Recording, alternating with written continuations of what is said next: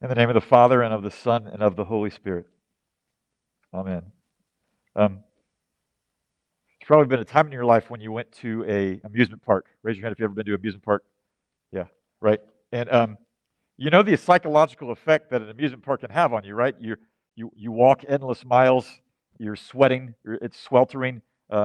You stand in endless lines for hours on end. They move you from very cold settings into very hot settings in short order. It's almost like a low grade form of torture, right? And you know that that psychological effect has had its intended effect when when you actually are willing to sit down and plunk down 25 bucks for one of those people to do one of those portraits of you, right? You like you really do that, and you really pay for it, right? And what do they call those self-portraits? Those are called caricatures, right? Caricature, right? It comes from the Italian word exaggerate, and caricature is that picture that it's somewhat recognizable. Like I see part of you in it, but for the most part, it's an exaggeration or a distortion of you, right? Because how much can you do in 4 minutes? It's a caricature, and it's cute and it's funny because it's such a bad representation of you, even though you can kind of recognize yourself in it. Um, it's been a long time since I've been had one of those, and it just so happens that there's a website called badcaricature.com that if you send the dude a picture of yourself and $5, he will send you a bad caricature. Well, I did it, and I told him I'd be preaching on this passage, and we're talking about caricatures. So I was wondering if he could rush it to me in anticipation, and he did it. And so here's the picture I sent him, and not so bad, huh? And then he sends me this note accompanying it, which is kind of his shtick. He said this: "I'm sorry, Patrick, this doesn't really look like you. I have no idea what I'm doing. Please don't show this to your congregation. It'll ruin your sermon. I'm sorry. No refunds." So, so are you ready? Here's the big reveal,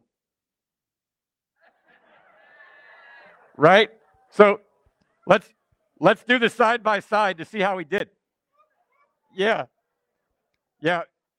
Russ told me earlier he was about to put a caption that said "nailed it," um, but there it is, right? There's a bad caricature, and you know what? It actually takes a lot of bit of art to do it poorly, and I think he nailed the poorly part. Okay, look, you're laughing, and which are you laughing at more? I'm not sure.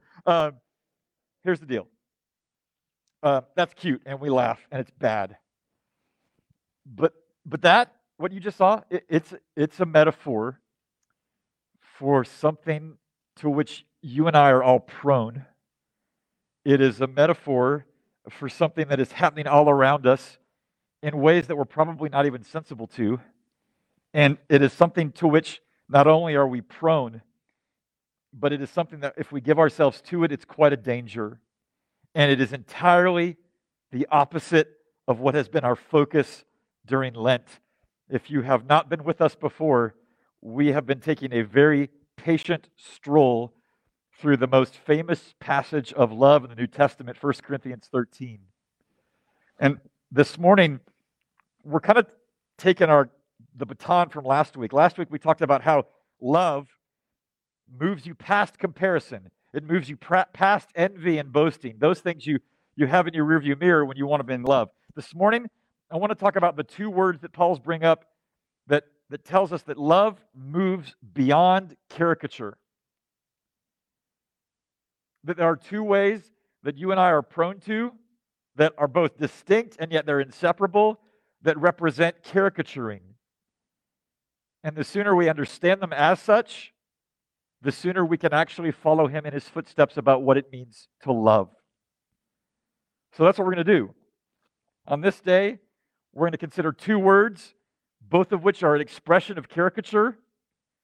And then we're going to ask ourselves this: how do we move from the instinctual move to caricature towards capturing the truth of things? So it goes fast. If I might ask you to stand very briefly, even you at home. We're going to read both from Philippians and then the appropriate passage from 1 Corinthians 13. And this I pray, that your love may abound more and more in knowledge and depth of insight, Love is not arrogant, nor is it rude. This is the word of the Lord. Thanks be God. You can sit.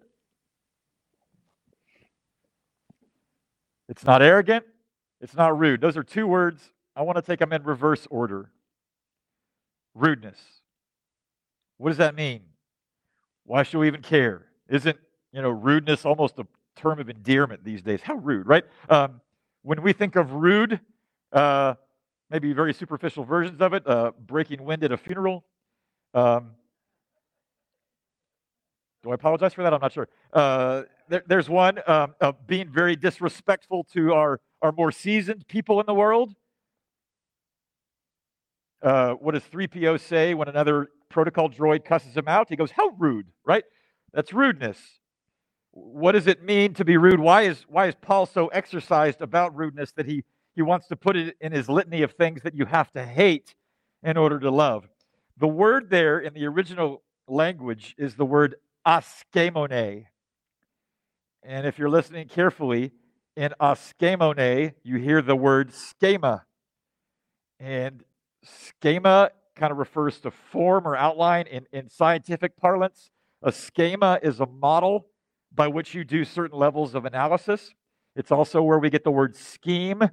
If you like football, then you know that the football players don't just go out there and try to stop. They enter into a defensive scheme. There's a plan, there's a form, there's an outline to it. That's what scheme means. When you hear the in front of schema, that means what's happening in Paul's mind is that you're taking that form, that outline, that identity, and you're ignoring it. You're disregarding it.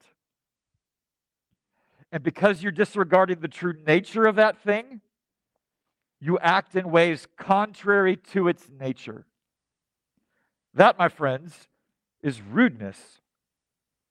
Where you act in a certain way that is unbefitting the one unto whom you act in that way. You are not taking their fullness into consideration. You respond to them in that way. You are caricaturing them. You have turned them into either an exaggerated or flattened version of who they are. And you have found a way to do that to justify your treatment. Rudeness does that. And in some ways, it's, the picture, that's funny, that's cute. But what Paul was talking about, rudeness, that form of caricaturing of another, it's not funny. It's demeaning, it's denigrating, it's defaming. Look, you ridicule somebody, you bully somebody, you put them in a place in which they are flattened, where you're only taking one part of them into consideration. That's a caricature. And friends, it's everywhere. And maybe we're even seeing more of it more often these days. You should sometime, if you go home and Google C.S. Lewis Bulverism, not Culver, they don't serve hamburgers there, Bulverism. And it's taken from a guy named John Bulver. And it's this idea that people will say these days, and in C.S. Lewis's days, you're just saying that because you are fill in the blank, white, black, gay, straight, rich, poor. Like, the only reason you're saying that is because of this. Like, therefore, any truth that you might have, you're automatically disqualified for or to be discredited simply because you reflect this particular marker. It's a caricature. When you refuse to hear where somebody's coming from just because they operate from a particular way or particular marker, you don't listen to them, you don't take anything they have to say into consideration, that's a caricature. And that's everywhere. We're talking about it every day. And therefore, it's anything but funny. And when we're talking about caricaturing, it's more than just hurting somebody or defaming them. It's actually denying something fundamental about them. And what I mean by that is I take a cue from something that James says that you heard in the New Testament reading. James warns of what is arguably the most powerful part of us, our mouths. And as he said there in James 3, How great a forest is set ablaze by such a small fire. The tongue is a fire, a world of unrighteousness. The tongue is set among our members, staining the whole body, setting on fire the entire course of life, and set on fire by hell. It's a restless evil, full of deadly poison. With it we bless our Lord and Father, and with it we curse people who are made in the likeness of God. Brothers and sisters, this should not be, he says. When you caricature someone, what you're doing is denying that they are made in the image of God, that they reflect, no matter how poorly, the fact that they derive from the author of all things. And when you do so, you stain yourself and you set a fire to everything around you. That's caricaturing. That's rudeness. That's the danger. And therefore, avoiding rudeness, it goes more than just trying to treat somebody as they'd want to be treated. Not to act rudely towards someone is actually to treat them in accordance with who they are as according to how God sees them. And when you don't treat someone according to how God sees them, you're incapable of loving them. Rudeness is therefore not just, you're just having a bad moment. You're actually having to blind yourself to something fundamental about them. Now, okay, it's at this point that maybe some of you here or there or whenever are going, man, aren't you making a big deal about rudeness? Isn't it just sort of like a mere fault of character, a moment of weakness where we speak harshly or demeaningly?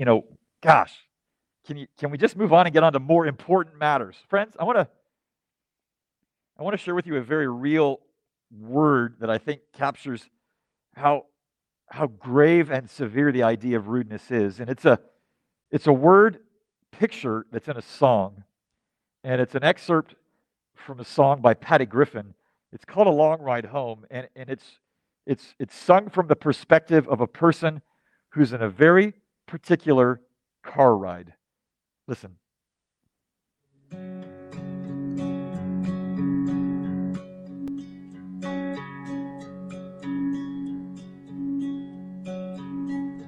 Long black limousine,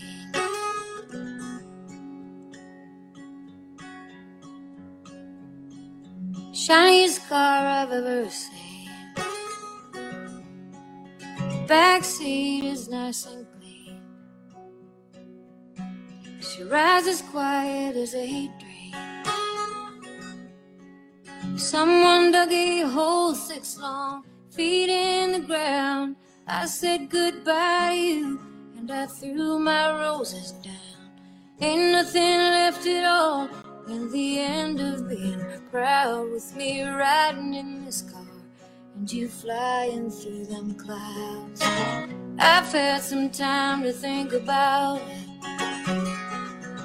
and watch the sun sing like a song. I've had some time to think about you on the long ride home.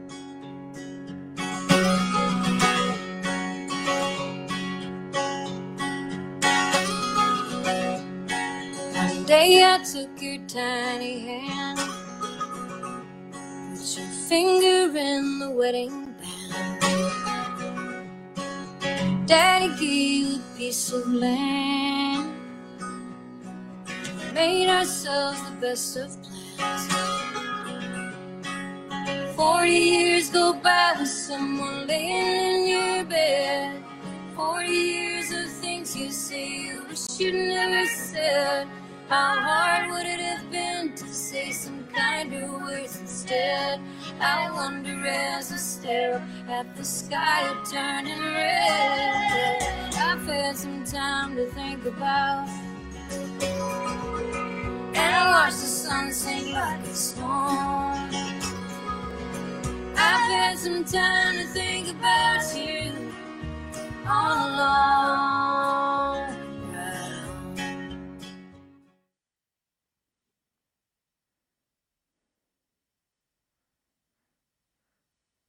Haunting, right? This car ride home from the cemetery after a man buries his wife after 4 years. And he's haunted with regret. because of words that he'd said over and over again repeatedly, and he can't take them back. 40 years go by with someone laying in your bed, 40 years of saying things you wished you'd never said. How hard would it have been to say some kinder words instead? Friends, what is that a song about? That is a song about failing, not just speaking unkind words, but speaking unkind words is the consequence of failing to see them in their fullness. It's a song of regret because of the way in which we caricature another.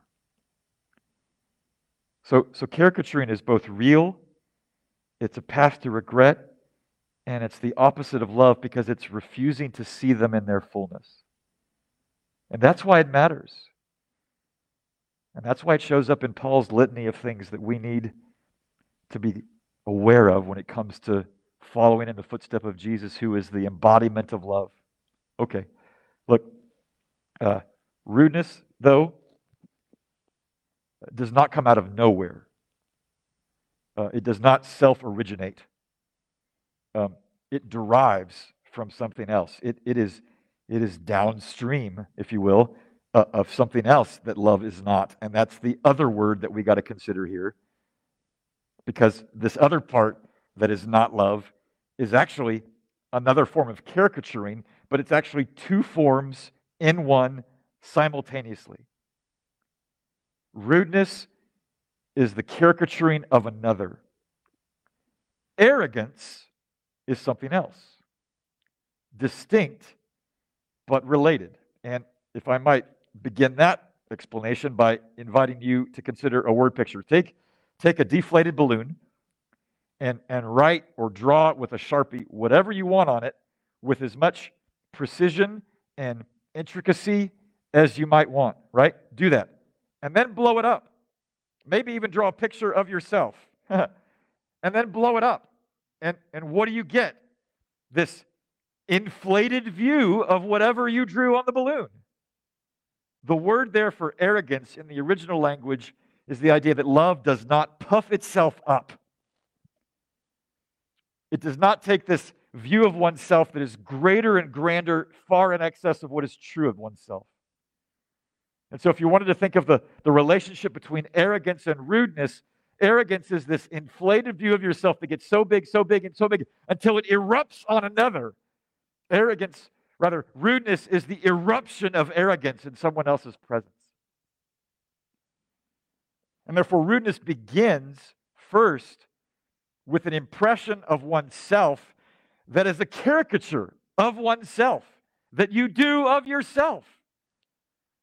Because anytime that somebody speaks unkind words to another, what does that reveal about how they think of themselves?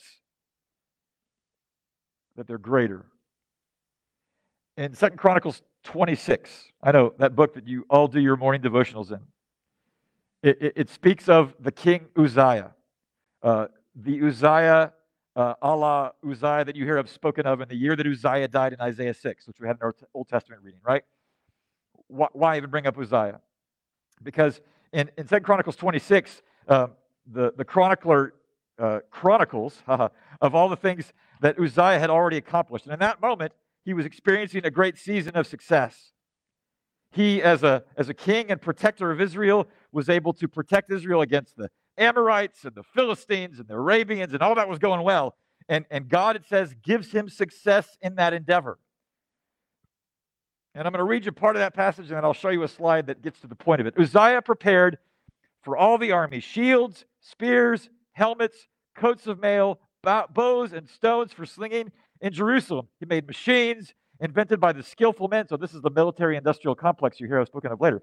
To be on the towers and the corners, to shoot arrows and great stones. And his fame spread far, for he was marvelously helped till he was strong. But when he was strong, he grew proud to his destruction, for he was unfaithful to the Lord his God. God blesses him with strength. That strength leads to success. That success makes him strong inwardly, and that inward strength turns into pride. And that pride becomes a pretext for disobedience. He's so proud of himself he feels justified in acting arrogantly toward others. Why is arrogance, this caricature of oneself, why is that a pretext for disobedience? Why does that become the groundwork for us to justify whatever disobedience? When you caricature yourself, you're doing something else at the same time. Because the more impressed you are with yourself, the less impressed you are with the Lord. Those two things go hand in hand. If you think that you must increase, then there will be a necessary sense in which you think God must decrease, in which he must answer to you, be accountable to you, rather than you to him. And therefore, that's how arrogance goes. The more you think well of yourself, the less you think of the Lord. And how that move, it didn't start with you. That move goes all the way back to the garden. Because what happens there in Genesis 3? There's a serpent. They offer a fruit. They eat. Bad things happen. Dogs and cats living together, mass hysteria, everything falls apart. But that moment in Genesis 3, it's not about the serpent. It's not about the fruit.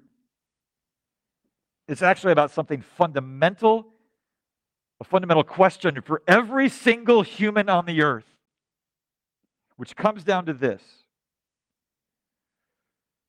Who is most qualified to lead you? To whom do you belong? In our world, a lot of people think that the greatest collision of cultures in our moment in Western civilization is all about sex, or it's all about race. You know what? The greatest collision that happens in culture these days comes down to this question. Are you your own, or are you not your own? How you answer that question splits out into everything else you think. And in that moment in Genesis 3, Adam and Eve are saying, we got this. We are our own. And from that moment, folly and a fall. Martin Luther, if you just look at the 10 Commandments,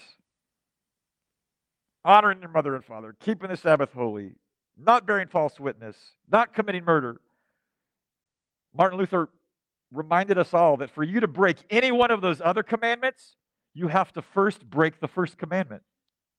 You shall have no other gods before me. Because every one of those other 2 through 10, you had to break one first. You had to create some other God that you lived for, that therefore helped you to justify what other things you might do. It becomes a pretext for disobedience when you engage in this arrogance that is a caricature of yourself and a caricature of the Lord simultaneously in real time. Love doesn't go there. Love is the opposite of that.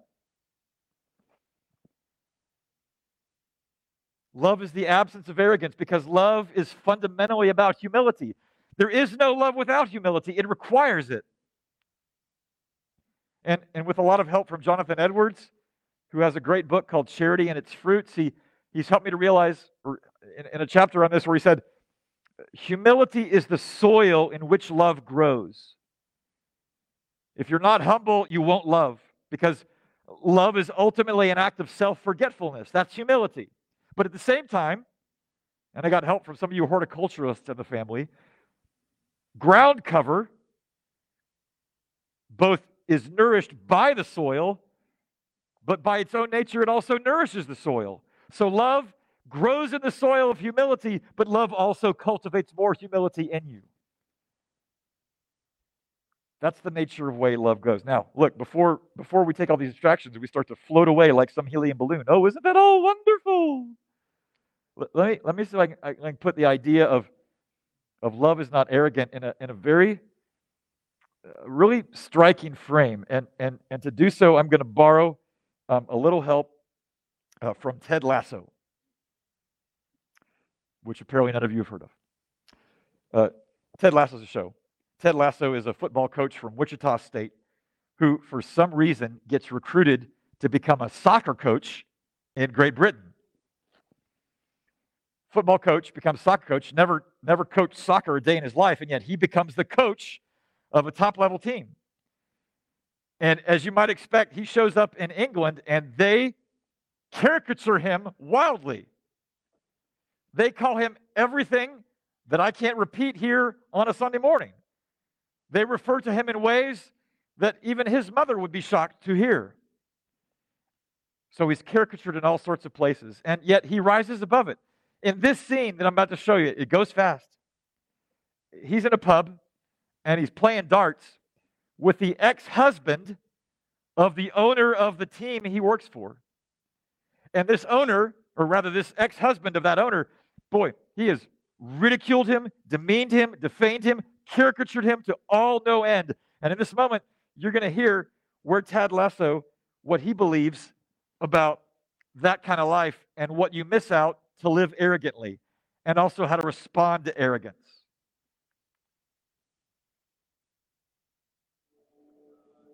Mate, what do I need to win? 2 triple 20s and a bullseye. Good luck. You know, Rupert, guys have underestimated me my entire life. And for years, I never understood why. It used to really bother me. But then one day, I was driving my little boy to school, and I saw this quote by Walt Whitman. It was painted on the wall there. It said, "Be curious, not judgmental." And I like that. So I get back in my car, and I'm driving to work, and all of a sudden, it hits me. All them fellas that used to belittle me, not a single one of them were curious. You know, they thought they had everything all figured out, and so they judged everything, and they judged everyone. And I realized that they're underestimating me. Who I was had nothing to do with it. Because if they were curious, they would ask questions. You know? Questions like, have you played a lot of darts, Ted?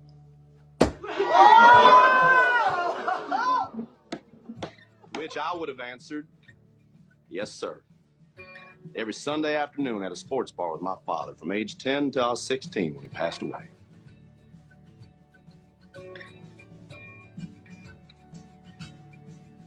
Barbecue sauce.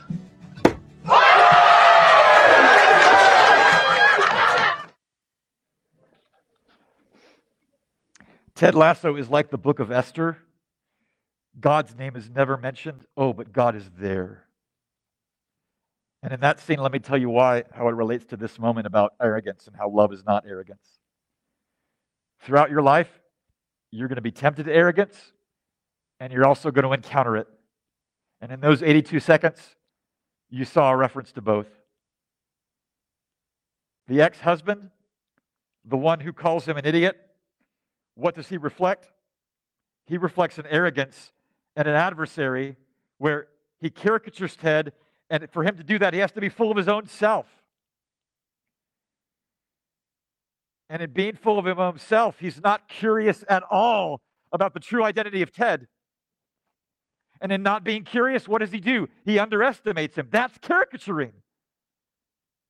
If you're not curious about who they are, if you write them off because they're a Republican or a Democrat or a black person or a white person or a gay person or a straight person, if you write them off, you're underestimating them. You're not curious about them.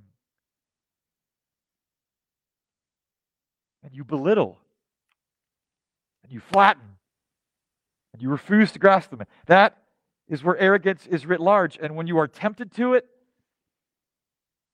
underestimating somebody is the embodiment of the arrogance that leads to rudeness. But you're also going to encounter arrogance. And if God is small to you, if you have caricatured God into something that is small, then you really will care if somebody belittles you. It really will matter. Whether you win or lose the dart game, whether people call you something in public or not, if God is small, if you caricature God, you really will care what other people think. Oh, I know what it's like to do this. Love is not arrogant. And love trusts in one who is greater than anybody else that might be arrogant unto you. And that all sounds so wonderful. But we really have to ask this last question. How is that even possible? Because it's easier said than done, and I know that. How do we do that? Friends, in that line from the Patty Griffin song, 40 years go by with someone laying in your bed, 40 years of saying things you wish you'd never said. How hard would it have been to say some kinder words instead? I wonder as I stare up at the sky, I'll turn in red. What is that a song about? That's a song about regret. And for those of us who hear it, what is its help to us? In addition to the fact that it's a poignant song of beauty, it's out to warn us about the regrets that we might later have, that we might avoid doing the things that we regret later. And you know what? That's a powerful motivation. And it's not even without biblical warrant. There are plenty of moments in the Proverbs in which it warns you of a future that if you don't act in a certain way now, you're going to reap another whirlwind later. Jesus himself says, what does it matter if you gain the whole world and lose your own soul? He's talking about a future thing in which you don't want to regret that. But friends, that's a motivation. It's a powerful motivation. It's even a biblical motivation, but it's not the primary motivation to love. Because when you think about just trying to live a life to avoid regret, what is that mostly? It's a self-centered motive. I don't want to hurt you because I don't want to hurt later. It's about you again. So what should be the primary motivation? That we might not be rude because we would not be arrogant. How do we move from caricaturing to capturing? How do we move from making a distorted image of something into building something that's a very portrait, the embodiment of them?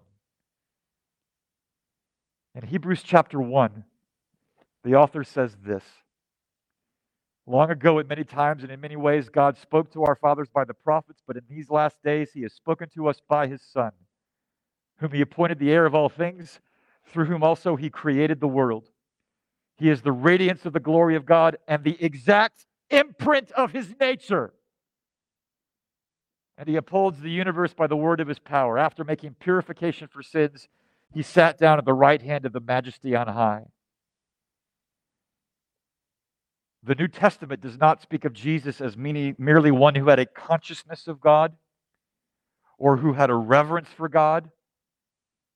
It speaks of him as the one who was the exact imprint of God. When Philip asks Jesus in John chapter 14, show us the Father. And Jesus says, if you have seen me, you've seen the Father. Friends, you can try to avoid regret all you want, and that's fine. You let it serve you for a while. It won't serve you forever, and it won't serve you as much as believing that there is one who is the very embodiment of God that you and I must study. Because when they brought the children to Jesus, they thought of the children as a nuisance. They flattened them. And Jesus says, are you kidding me? Let the children come to me. When Jesus approaches Matthew, the tax collector, to be one of his disciples, he doesn't see him only as a tax collector. When he meets the woman at the well in John chapter 4, he doesn't see her only as a serial monogamist. When the prostitute comes and anoints his feet with her hair, he doesn't see her only as a prostitute. And when Peter denies him, the one who spoke with great bravado for him, Jesus doesn't see him only as a denier. And when he looks at you, and when he looks at me, we're both sinners, but he doesn't see us only as sinners. And we know that because he so humbly denied himself that he might die for sinners, that we might come and belong to him and learn how to love. The gospel is this: Jesus refused to caricature you and refused to think too highly of himself and too lowly of his Father, such that in living truthfully with a clear portrait of who we are in our fullness and of him and his Father, we are delivered. And that's why I think the application of this passage is this. Friends, study the person of Jesus. I know we say around here, read your Bible, pray your Bible, sing the songs. Oh, that's great. But this is a more targeted application. Study the person of Jesus. And if I might get right up in your business, as I'm getting right up in mine, What does it mean to study? It means to give time to it and reflection to it and to consult other voices to supplement your understanding of it. I'm about to get in your face right now by let me show you this clip, this slide. If you've watched any of those shows in their entirety, that's how many hours you've given to it. That number of hours for any number of things. And you've studied those characters. You've studied those narrative arcs. You've studied those character lines. And what you've done is you've invested time in that, you've invested reflection upon it, and you've consulted other voices to supplement your understanding of it. That's study, friends. Imagine if you gave 10% of that time to studying the person of Jesus. Because look, you will have regrets. And when you face them, Wanda won't be there. And you will have sins. And when you get there and they face you, Iron Man won't be there. But Jesus will. By his Spirit, he will welcome you with open arms and eyes and will say, I know. I died for enemies, even you. If you and I would move from caricaturing others, ourselves, and the Lord to capturing a true portrait of each, you and I have to study the person of Jesus who did not do that. Study him, that your love might move beyond caricature. Let's pray.